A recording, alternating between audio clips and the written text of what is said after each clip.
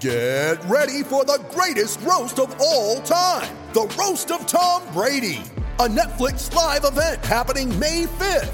Hosted by Kevin Hart, the 7-time world champion gets his cleats held to the fire by famous friends and frenemies on an unforgettable night where everything is fair game.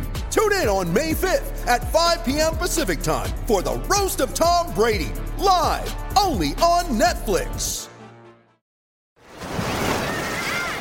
Hear that? Believe it or not, summer is just around the corner. Luckily, Armor All, America's most trusted auto appearance brand, has what your car needs to get that perfect summer shine. Plus, now through May 31st, we'll give you $5 for every $20 you spend on Armor All products. That means car wash pods, protectant, tire shine, you name it. Find out how to get your $5 rebate at armorall.com. Armor All, less work, more clean. Terms apply. When you need mealtime inspiration, it's worth shopping Kroger, where you'll find over 30,000 mouth-watering choices that excite your inner foodie. And no matter what tasty choice you make, you'll enjoy our everyday low prices, plus extra ways to save, like digital coupons worth over $600 each week. You can also save up to $1 off per gallon at the pump with fuel points. More savings and more inspiring flavors make shopping Kroger worth it every time. Kroger, fresh for everyone. Fuel restrictions apply. Lucky Land Casino, asking people, what's the weirdest place you've gotten lucky? Lucky? In line at the deli, I guess? Aha, in my dentist's office.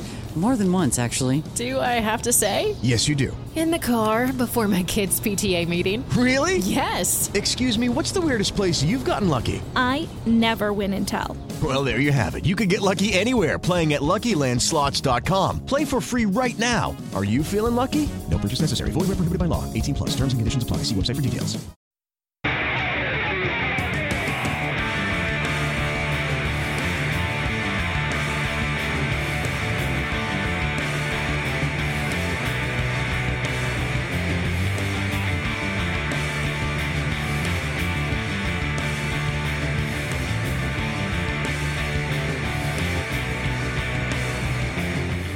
The Formula One season may be over, but fresh life was breathed into the driver market silly season by Nico Rosberg's shock announcement 5 days after clinching the World Championship that he was retiring from Grand Prix racing. This has presented Mercedes, which has said it will not announce its replacement until next year, with a big problem to be solved. After all, the big names are all under contract, while those who are readily available are far from proven quantities at the top level. My name is Ed Straw, the editor-in-chief of Autosport, and I'm joined first by somebody who might yet emerge as a contender for the drive, Karun Chandhok. What do you reckon, Karun? Up for the challenge? I've sent Toto an email, but amazingly he hasn't called me back. So, yeah, maybe not. I imagine you're on the call list. Well, I think everybody is, but I'm sure he's got a short list, which seems to only have 2 or 3 names, which I'm sure we'll discuss. I'm also joined by Lawrence Barretto, who I think is unlikely to be in serious contention for the seat, no matter how desperate they get. But he has been in the thick of the breaking news surrounding this whole situation. So, Lawrence, no relaxed post-season for you after a busy year attending F1 races with all this going on? No, not yet. I will rule myself out of that seat just to kick off with, just in case anyone thought I might be in contention. Yeah, it's been a busy season. Thanks to Nico for retiring a few days after the season. It's kept everyone busy. But at least it's got something to write about for the next few days. Can't complain. Lots to write about. Finally, we have Ben Anderson, Grand Prix editor of Autosport, who is a race-winning driver in single-seaters in his own right. So what do you say, Ben? I mean, that it's a big step up. I've no doubt you'll back yourself for it, though, knowing you. Yeah, absolutely. My door is always open. Toto, come and get me. Have you sent him a message? No, I don't have Toto's number, so I can't. Have you laid out your terms? I can send it to you. Thanks, Karun. Yeah, I think this is my shop window, so... How much would he... If he's listening over Christmas, then... How much would you take to do the job? Actually, I know how much you're paid, so it's that plus about 20 quid, isn't it? Well, yeah, that's a bonus. All to be negotiated, I think. So I can confirm Ben is the cheapest available option. So if it's a budget team at Brackley, he's the man. So, getting a little bit more serious, of the contenders, it seems Valtteri Bottas is the guy in pole position now. Obviously under contract to Williams, so it'll be a complicated thing to extricate him from the deal. So what do we think of that? Bottas, experienced driver, proven quantity. What do you reckon, Karun? I think you're right. I think he has emerged as the top contender. You got to think of multiple elements. A, Valtteri is managed by Toto partly. I think he was managed day to day by Didier Cotton, but I believe that's not the case anymore. So, I'm sure Toto obviously used to own a share of Williams. He knows Claire and Mike O'Driscoll Williams really well. So it wouldn't have taken too long for those phone calls to be made. And Toto's a smart guy. I'm sure he understands exactly where Williams is at in terms of their financial situation, in terms of their driver situation. So, he would have made an offer that would have resulted in something. So, it looks like Valtteri is on his way there, but I think the whole thing has gotten complicated by this Paddy Lowe situation where, sounds like there's a high probability of Paddy going back to Williams where he started his Formula One career, and, perhaps some sort of cross deal being negotiated where Valtteri perhaps goes to Mercedes, Paddy goes to Williams without any gardening leave so he can start straight away. So I think that looks like in the last sort of 48 hours the most likely scenario.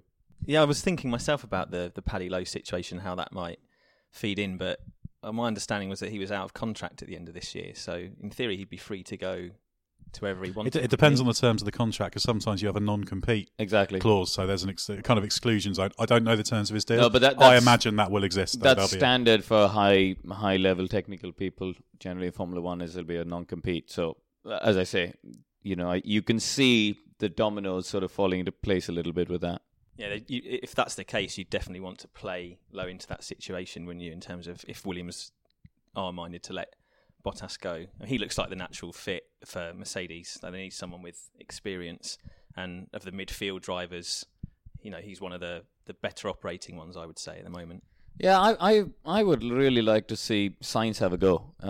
I've said it before and I'll say it again. I think he had an outstanding season this year. Kvyat came into it in a slightly unusual set of circumstances from Red Bull, but even against Max, if you look at what Carlos did the previous year, he was very competitive, and Max has clearly stood out as one of the stars of the season. So, and Carlos, now he's got experience, he's very quick, he's an intelligent kid as well. He's a really smart lad, and I would have liked to seen him have a go, because also from Williams' standpoint, losing Valtteri is going to hurt. They've got Lance Stroll coming in as a complete rookie. They could do with someone experienced alongside him. Valtteri knows the team. They know him. He's got enough experience now to develop the car with the new rules. Commercially as well, you've got people like Martini thinking, hang on a second, we can't have an 18-year-old Stroll alongside potentially a 22-year-old Wehrlein. So I think there's a lot of elements there, and it'll be a shame for Williams to lose Valtteri as well. So let's set aside Valtteri moving to Mercedes, whether he's the right choice, the other alternatives. Lawrence, let's say Williams haven't got Bottas. Tomorrow they say, right, no, he's gone. What do they do? There's not that many experienced active drivers. Felipe Massa could be unretired. Felipe Nasser hasn't got a deal. Pascal Wehrlein has been talked about. Esteban Gutierrez is out of contract. They've got Paul di Resta on their books, who obviously hasn't been active in F1 for a while. It's not a great situation for Williams. So what should they be doing if Bottas moves on? Well, it is a tricky situation, and the list that you just read out isn't stellar, is it? So I suppose that's why Williams are taking quite a bit of time to decide what they want to do. They don't want to let go of Bottas unless they're certain that they can get someone else in, and I think that's why Massa's suddenly emerged as a contender. He wants to keep racing next year. He left Williams and F1 this year because he realised that they didn't want to keep him next year. Bottas and Stroll were their priority there, so he just wanted to make the decision himself. He was almost forced into that, so there's no reason why he wouldn't still have the appetite to still race next year. A Massa compared to a Bottas, is at the same level? Not really, as we've seen over the last few years, but that's probably the best bet that they've got at the moment, if it's important to them to keep this relationship with Mercedes, who obviously supply their engines. My big question mark with Felipe, he's a driver I do like, and he's been up and down in his career, but when he's on it, he's strong. He's done a pretty good job for Williams. Is that I sort of saw a driver this year, almost felt like he'd already gone on 1 year too long.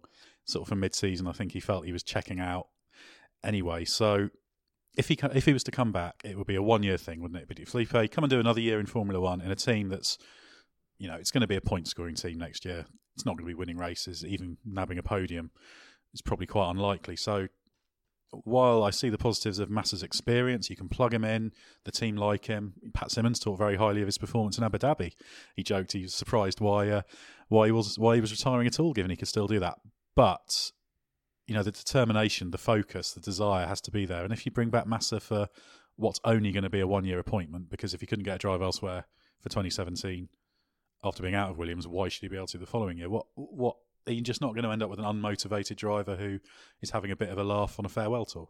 I think Rosberg's announcement and the comments that have come out of him showed just how much it takes out of a driver to perform at the highest level today in Formula One. 21 races, and if you're going out there to compete against the best in the world, the commitment that's required is massive. I think Felipe had a pretty good season in 2015, but this year 17-4 to Valtteri in qualifying, 85-53 on the points. He's ended up a long way behind, and I take Lawrence's point of when you look at the market, the alternatives don't particularly stand out for Williams. Just to be clear, are you a contender for Williams? Would you? Look, I'm a contender for everybody, Ed. I'll drive anything, anywhere. This is a little a job advertisement for you. You can say Karun Chandhok will work for. I'll work anything. for free for. This is what you're doing now. You already drive for Williams, though, don't you? On the I do. side, I drive the loud, fun cars. Yes, indeed. We're building up some really cool ones for next year for the 40th anniversary as a sidebar. So is it going to be Karun Chandhok, second driver for Williams next year in an FW14B?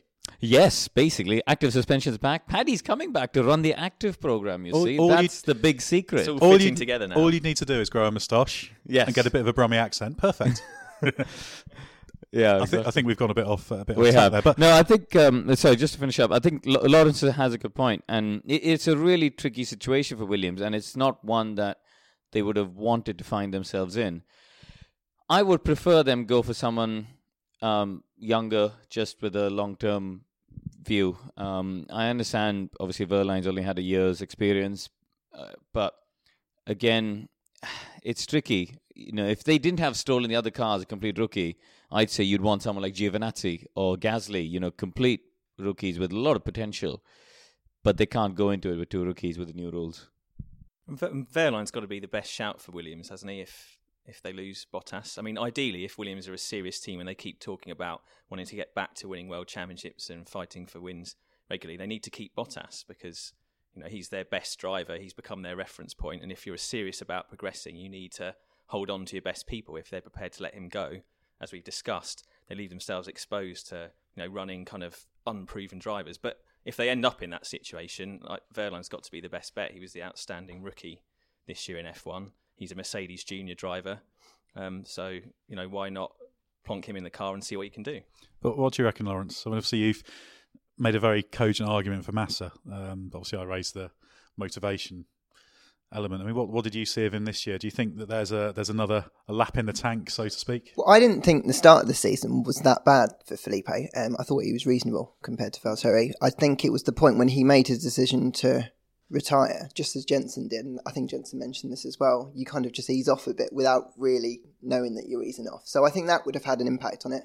And he kind of went on a farewell tour, just like Rosberg's going on now after winning the World Championship. So I think there is something left in the tank with Felipe. But the other benefit of having Felipe next year is that he can plug straight back into the team. Points early on in the season with new regs are so important that those points might be crucial come the end of the season. Yeah, but I'm not convinced Felipe chose to retire. In the same way that I'm not convinced on Jensen either.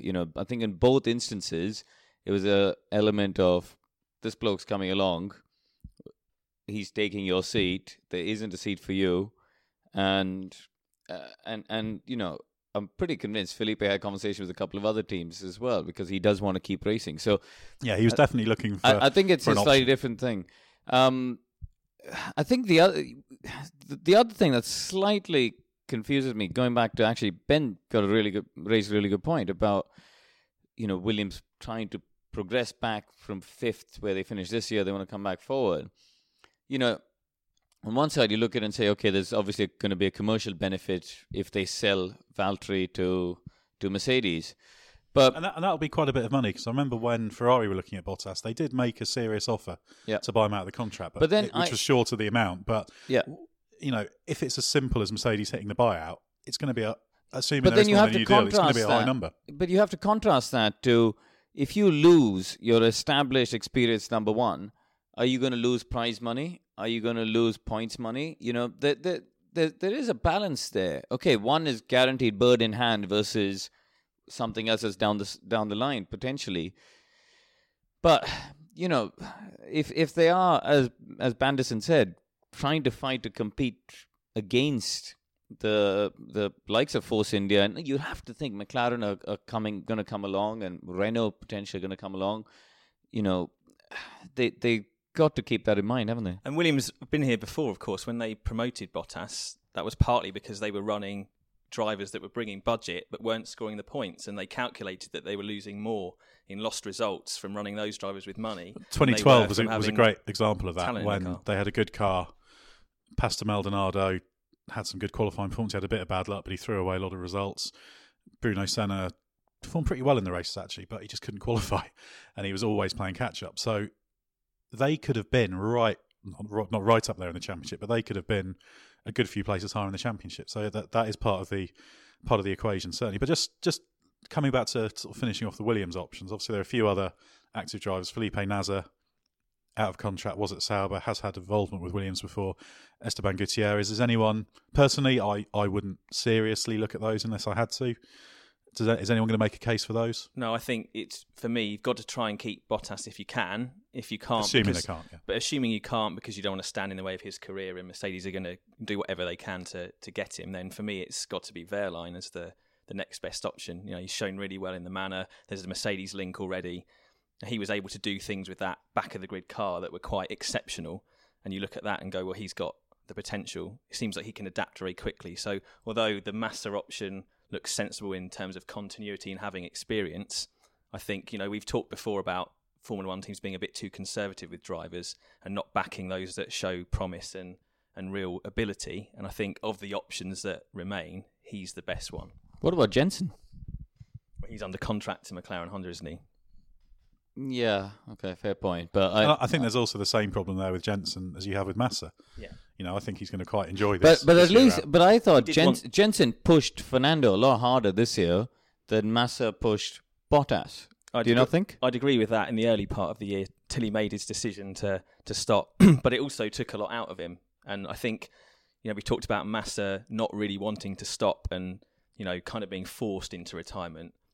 Maybe Jensen too, but talking to him, he genuinely does seem to be a bit knackered from having to race Formula One full time and give all of that energy, the same kind of thing that stopped Rosberg in the end. So I don't think Button's reasons are the same as Massa's. I think he genuinely does want to break, which is why he's done this deal with McLaren Honda to kind of stay on and keep a foot in the camp. And I personally kind of do agree with Karun's point about going with youth, and that's probably one of the reasons.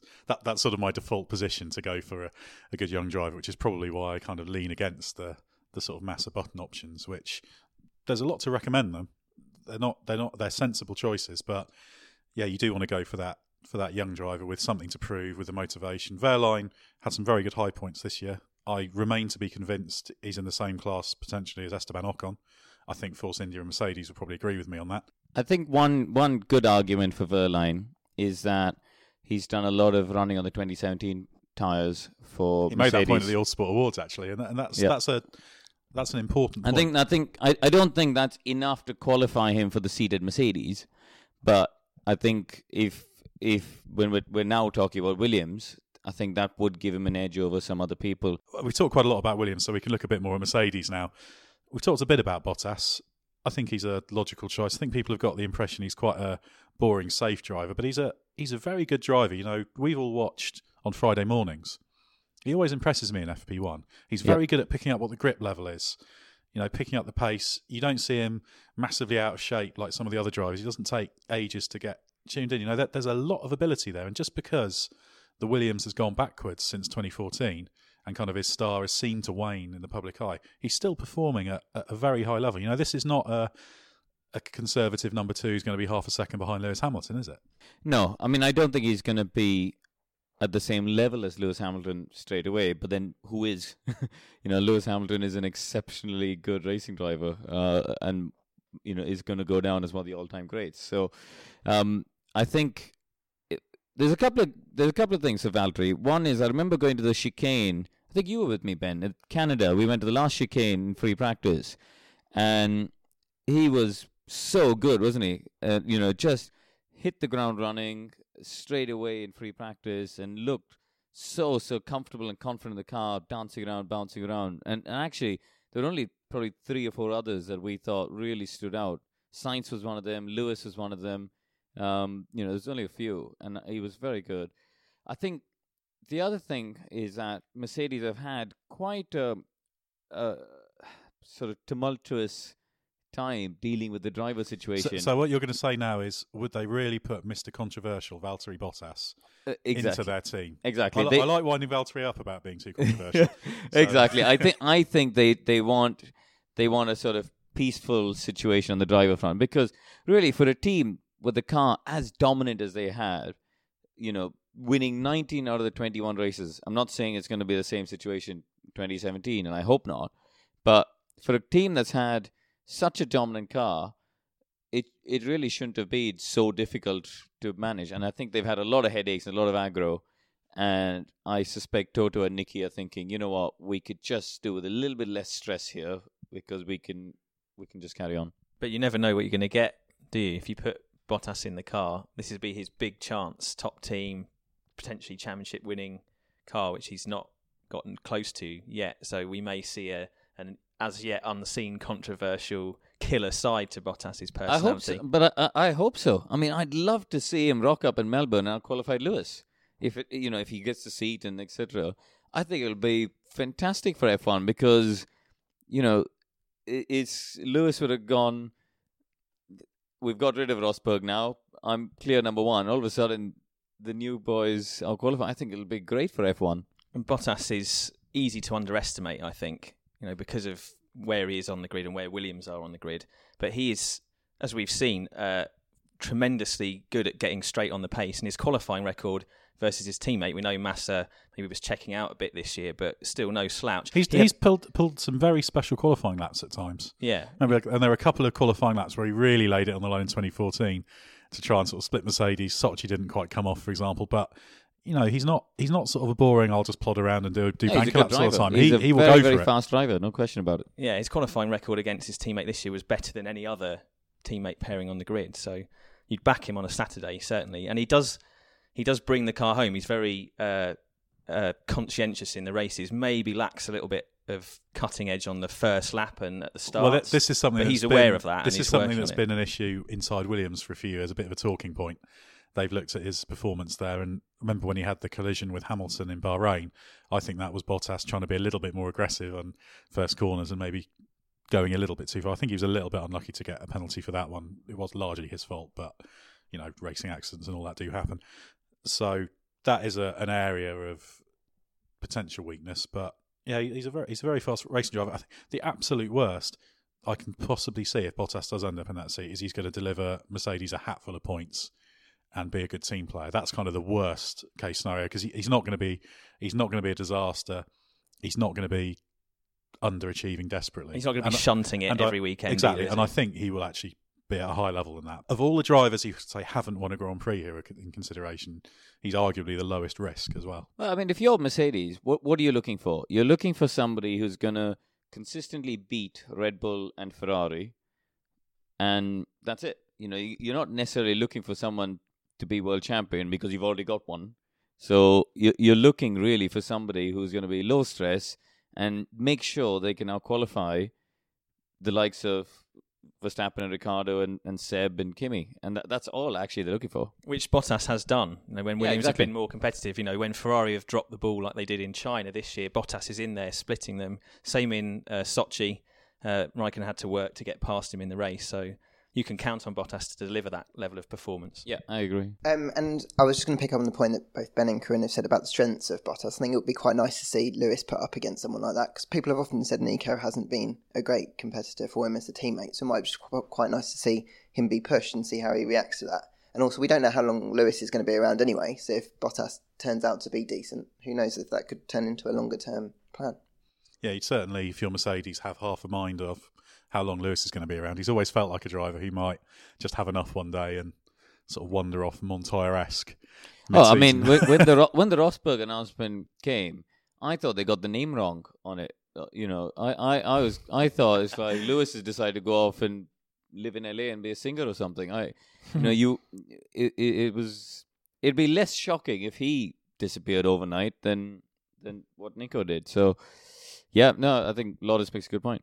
I think if Mercedes had absolutely free choice, they'd probably go after Verstappen, wouldn't they? I get the impression that Toto's... they've tried to get him in the past, haven't they? Exactly. Toto seems to be a massive fan of Verstappen and more than one occasion. Well, exactly. He's exciting and fast and obviously incredibly young as well, so potentially could get so much better. But Toto often talks about Verstappen.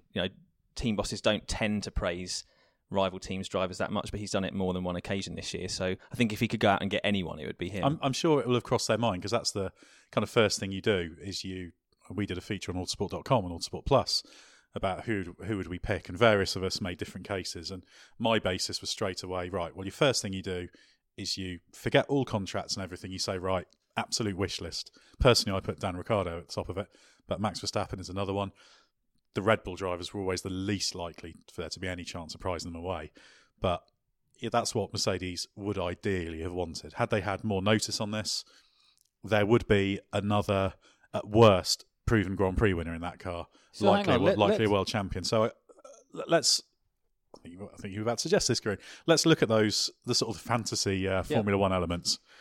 Obviously, Ben, you talked about Verstappen as a contender. If we were all in, I was going to suggest that we do this list with some degree of what's realistic. Okay. So, well, should we take the Red Bull drivers off the table? I don't think there's. Take Verstappen, Ricciardo off. I'm not saying Toro Rosso, but let's take Red Bull drivers off. Yeah. Short of buying the team, I don't think there's any way Ferrari, you could get them. Let's take them off the list. I don't think they were ever going to go. I mean, Vettel. I'd agree with that. Vettel was maybe there's a tiny sliver of hope. I don't think so. Bought out of the contract, only 1 year to He's run. bought into the Ferrari dream, though, hasn't he? I think he's bought it. It's not going well, but I'm sure we'll come back to that later. Would he like to buy his way out of the Ferrari dream now? I think that's the question. Maybe one day, but I'm not sure yet. I think I think if he could have got out to go to Mercedes, and if the option was there's no emotions of all of that.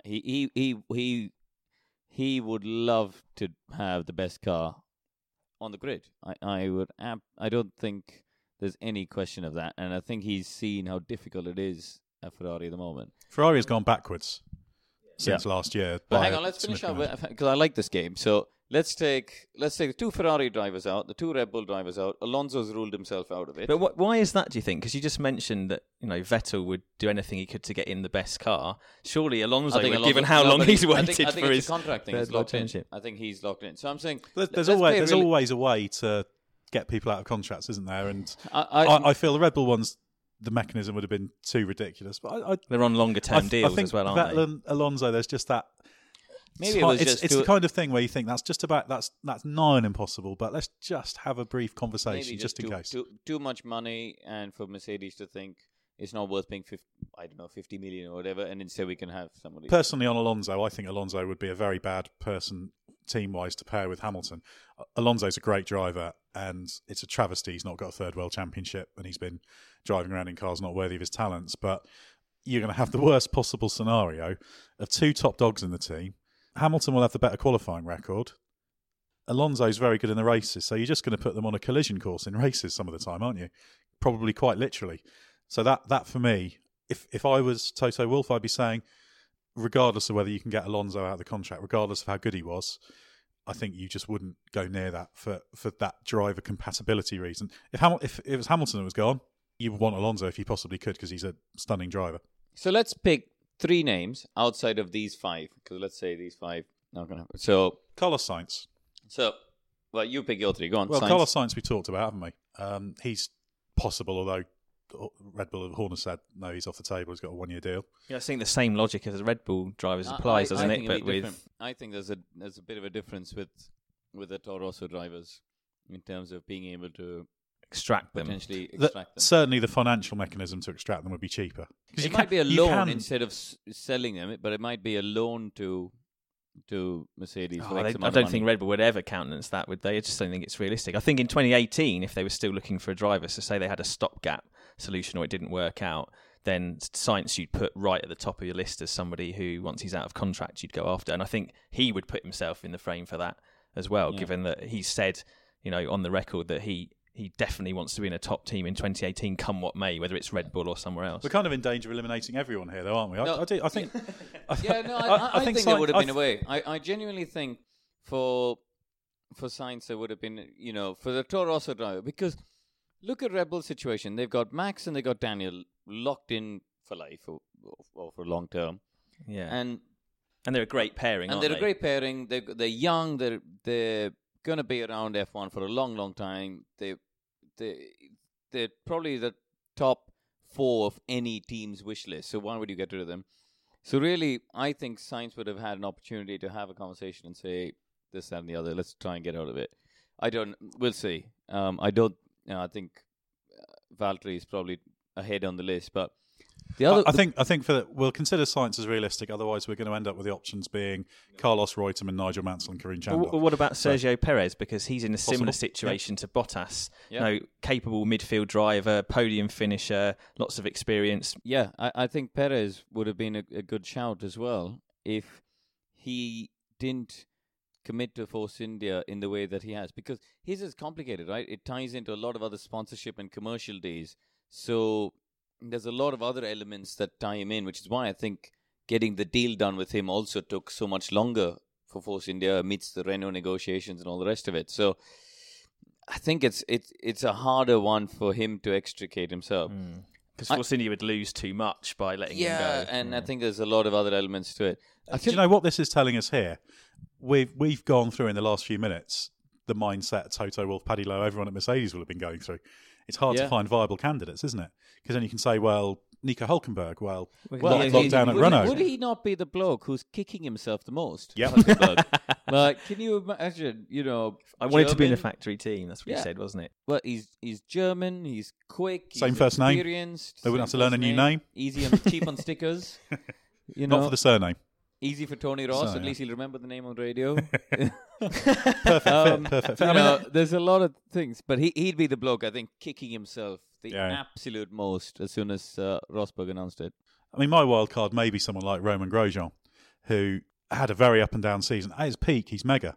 And Romain Grosjean, when Paddy Lowe was at McLaren, and they were looking for a 2013 driver, they had Perez. Paddy Lowe, I'm told, suggested Grosjean, and basically got laughed out of the room. And of course, in 13, second half of the year, Grosjean was stunningly good. When he's good, he's very good. When he's bad, he's a bit all over the place, and that is a large amount of it hinges on the braking performance. But if we're looking for kind of realistic ones, sadly for him, I don't think Paddy's going to be in this decision-making process anymore. Exactly. He could go to Williams though if Lowe ends up there. Yeah, you never know. I mean, this is the difficult scenario. I tell you what, Bandison, that's an interesting shout. Yeah. You'd look at that, wouldn't you? I personally think I rate Grosjean. I always want to go for a driver who's got that ultimate pace, that ability. We've seen he can string together results, operate at a high level consistently. That he's not hit and miss. We've also seen the bad side of Romain Grosjean at times, but this is a guy who can absolutely get the most out of a car. By his own admission, he's got to get the braking feel right, the braking committedly turn in, all that, the ART, ASM school of driving. You need a car you need a good car for Grosjean, don't you? If the car's good, then he'll be fine. His problem seems to come when the car's not quite right and he tries to get a bit too much out of it and gets kind of lost in a negative spiral. The reason I rate Grosjean is that when there's a result to be had, and a team like Haas's situation, it was probably 2 or 3 weekends this year, he steps up to the table. Or crashes on a lap to the grid. Yes, it is. That's the kind of bad side. I mean, he will get performance out of a car that you don't see coming. If the car's right for him, I don't think there's a driver who's quicker. And I'd include Lewis Hamilton in that. I'd go that far. Certainly he's right up there. I think he is that good. I'm not saying he's quicker, but when he's happy with the car, now you can say that about any driver. When they're happy with the car, they'll be really good. But you need a wider he's a performance driver, though, isn't he? Like Gary Anderson, often our technical consultant, he often talks about cars not chasing peak downforce all the time, because if you can't use it, then it's no good to the driver. So you aim for a slightly lower level of downforce that's more consistent. I see Grosjean as a bit like that. But what did we see?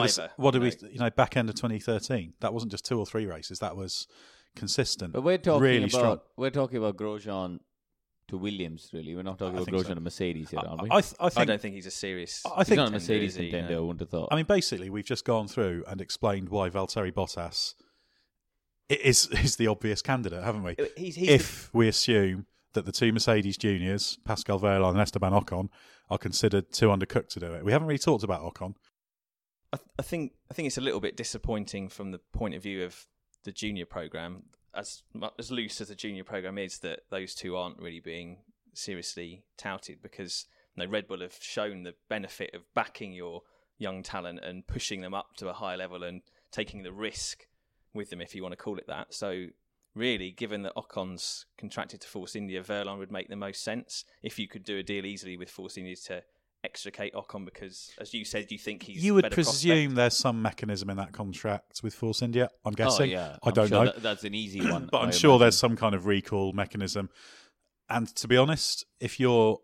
But they don't give them the discount, or they don't pay the bill, and you just extricate the guy. Exactly. It's not difficult. So why not take a chance on one of those two? Because, personally, I'd go with Ocon, because I think if you're Mercedes, Force India could have had either of those two as their Mercedes-backed option, and they were right behind Ocon. I rate Ocon. Yeah. I rate Ocon. Of the 2 Mercedes junior drivers, I rate Ocon higher than Wehrlein, personally.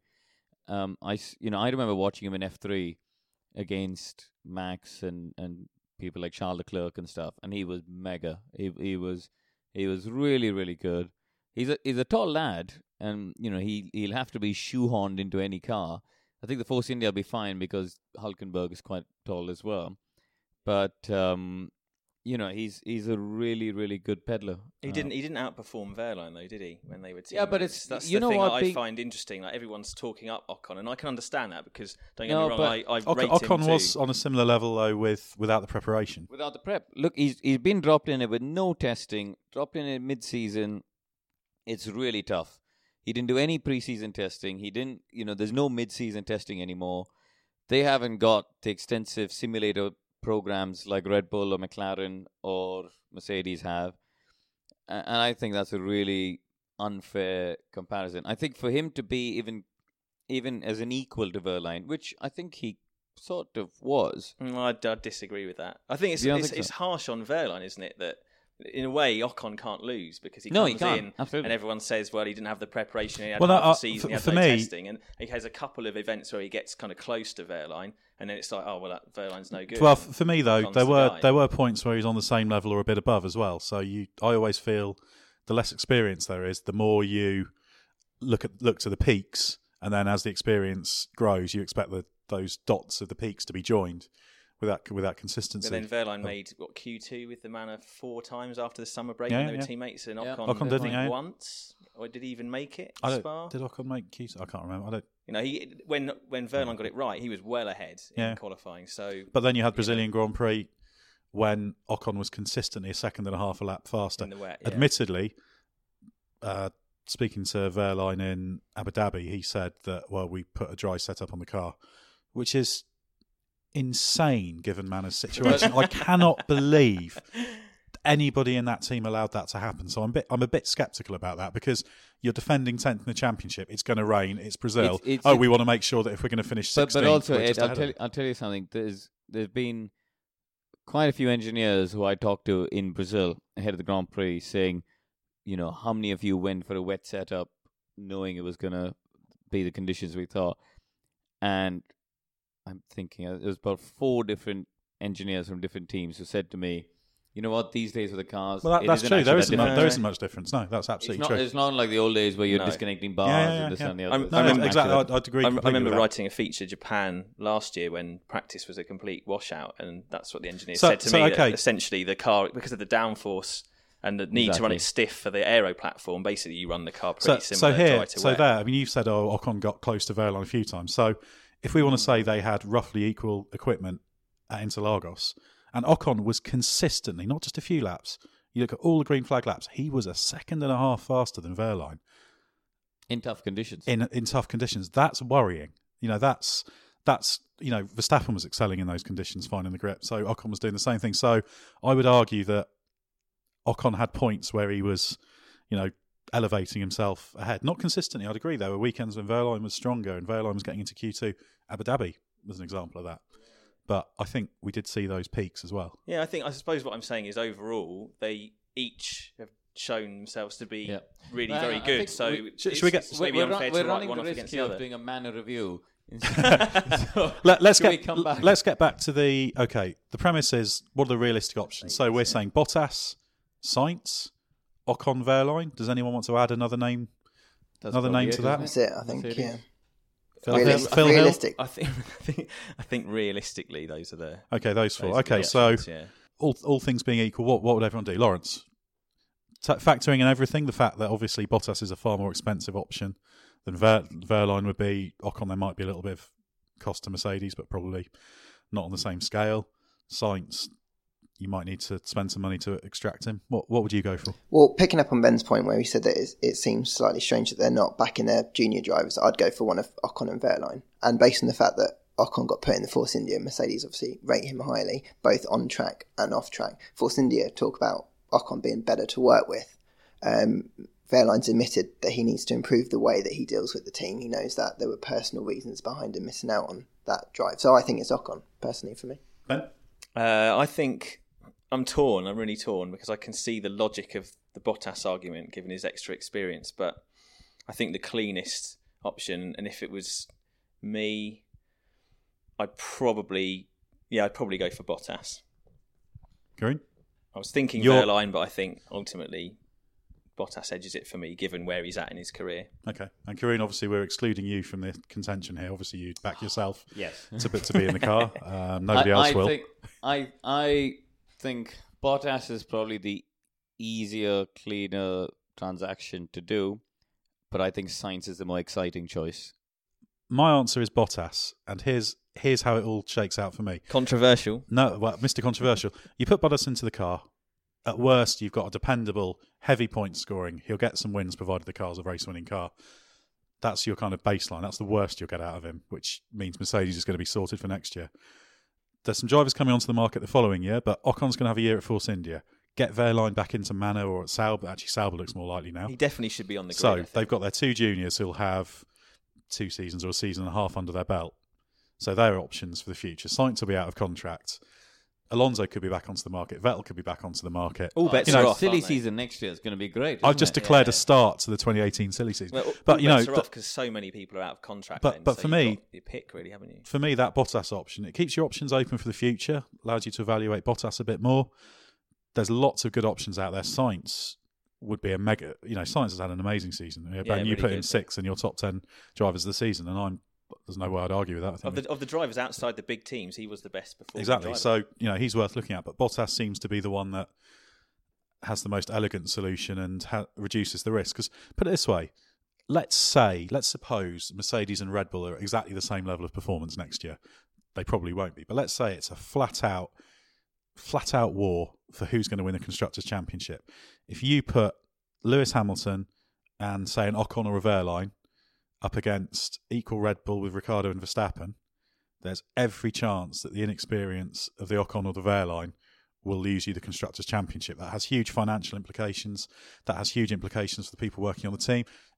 Staff in the team won't get bonuses for that. So that's kind of what the stakes are. And also, you could end up with, if Mercedes is very fractionally better, the lack of if there's a driver who's having a few weekends where they're not quite getting the best out of it and they're dropping behind Red Bulls. It's very costly, isn't it? You can actually end up losing the drivers' championship at Hamilton because of it. Hockenheim this year, as soon as you get a weekend where the Red Bulls are pushing the Mercedes, Nico was in 4th.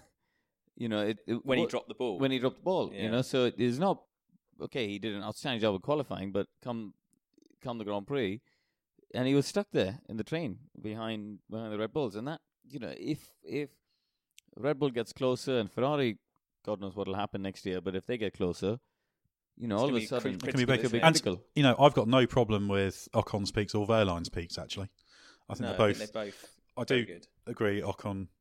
Everything I hear about the way he operates, about the performance, nature suggests he's got that little bit more magic about him than Wehrlein. Wehrlein's very good. If the Mercedes is a race-winning car consistently through the year, both will win Grand Prix. No question. They'll have some days when they out-qualify Lewis Hamilton. Beats him in the race, no question. But I'm like looking for the downsides, and Bottas probably eliminates all of those. And also, the Wolff connection means they'll know how to get the best out of him. He's not going to... I think he won't become Mr. Controversial, no matter how determined he is to make the most of it. Yeah, maybe. I mean, the point you made about the Constructors' Championship and the financial implications is quite key, isn't it? Because if you're Mercedes, you've got to weigh up how much it's going to cost you to buy in a second driver versus how much you're likely to lose if you don't pay money for a second driver and put in one of your inexperienced junior drivers. That's the cheapest, easiest option. And they've basically got to assess whether, I suppose in this case, because he's not under contract, Wehrlein will cost them more in prize money than it's going to cost them to get Bottas out of his contract. And it's probably why they won't go after someone like Alonso or Vettel, because it'd be so much money to get them out of their contract. You wouldn't make that up in the Constructors' Championship. So I think we've sort of got a consensus here across the board. And I think I just want to take a step back and look at it from a different standpoint, from a Formula One standpoint. You know, I mean, I look back 1994. You know, after Imola and Senna had been killed, Prost is gone, Piquet is gone. There's no more Rosberg, Lauda. You know, there's a lot of big names. Schumacher's wasn't yet the star that he became. Damon was still sort of building, and you know, Bernie realized F1 needed a star. Went and bought Mansell's contracts from Newman Haas, brokered the deal for him to be, because he knew that F1 needed it. And in many ways, I think it's a sign of the times that that sort of stuff isn't going to happen anymore. You know, the influence from Bernie over the teams and the direct influence over that sort of stuff isn't there anymore. And I think I think that's also it's an interesting angle to look at it in the way F1 has changed, because, you know, same thing. The world champion's no longer there, and it's a big change. But it's also maybe not necessary in this case, because Bernie said more than once that, you know, Lewis Hamilton's much more box office for Formula One than Rosberg is. So even though Rosberg's won the world championship, I don't think Bernie would be particularly concerned about this world champion retiring. Yeah, but if you wonder if he had his influence, go to McLaren. There you go, boys. There's whatever it takes. I'm taking Alonso out. Toto, you're signing this bloke. Alonso versus Lewis. This is what F1 needs. And I don't think it's a synonymous crisis. Yeah, but I just think, you know, if you're rewinding 20 years ago, I think things like that would have happened. You know, just because he would have had a much more direct influence on what F1 needs as a show. And you're talking about the show, and I think that's exactly what all Bernie cares about, isn't it? That it's a good show next year. So plugging Alonso in next to Lewis is going to create fireworks. You can see why he would want to try to do that. So yeah, I take your point. It's also brilliant just to be sat here in December, not sure who's going to be in what based on the past 3 years will be the best car next year. It may not be, but yeah, it is brilliant to have this talking point. Because, you know, we got used to drivers. We did have it, admittedly, a few years ago when the Alonso and Vettel moves were quite late. That was Japanese Grand Prix weekend, wasn't it? So that was September. But it's not that often nowadays you have this. Often you have the deals are sorted well in advance. Remember when Alonso went to McLaren the first time? It was done the previous December, wasn't it? Yeah, there were lots of pre-contracts. I think Raikkonen to Ferrari the first time was the same, wasn't it? So Alonso's deal was done December 2005 for 2007. He spoke to Ron, didn't he, on the podium at Brazil, Interlagos when he won the World Championship at Renault. Wasn't it? I'd love to drive for you one day. Little did he know. What he was getting himself exactly. into. That's a whole other podcast. So, well, I think we've agreed Bottas kind of makes sense. I think he does if from the Formula One show point of view, which is what we moved on to, he does make sense if it's a close fight with other teams. And, you know, you mentioned if Red Bull and Ferrari are right in the mix, then you need a second driver who's going to score consistently to avoid losing the Constructors' Championship. But if Mercedes are as dominant again next year as they have been the last three, and Bottas is a safe choice, but he's not quite at Hamilton's level, then that's going to be a big risk for Formula One. In a situation where Mercedes are dominant, you really want someone like an Alonso or a Vettel in that second car to make it the most spectacular title fight you can imagine. I'm not saying that Bottas isn't capable of that necessarily, but he's not proven, so it won't create the same kind of storylines and headlines and interest in people's minds, I don't think. Well, certainly, I guess our discussions here have shown how difficult it's been for Toto Wolff to sort things out, particularly given the relatively late notice he had, because he certainly didn't have a few months' warning on this to decide what to do. We're going to have to sit tight over the next few weeks before all this is resolved, at least publicly, but it's certainly created a great talking point to keep everybody interested while we wait for the new look 2017 cars to break cover. You can keep on top of all the latest news and features on Autosport.com. Well, Autosport magazine's mammoth Christmas double issue full of all sorts of weird and wonderful features is available right now. So thanks to my guests, Karun Chandhok, still in contention for the drive, Ben Anderson, available for the drive, Lawrence Barretto, we can rule him out. We'll be back soon with another Autosport podcast.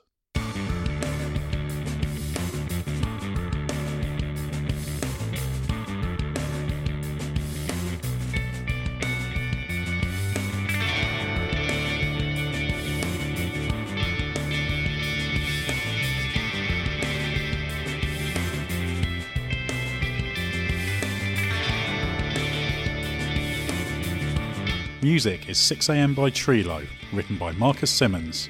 See soundcloud.com/Trilo Music.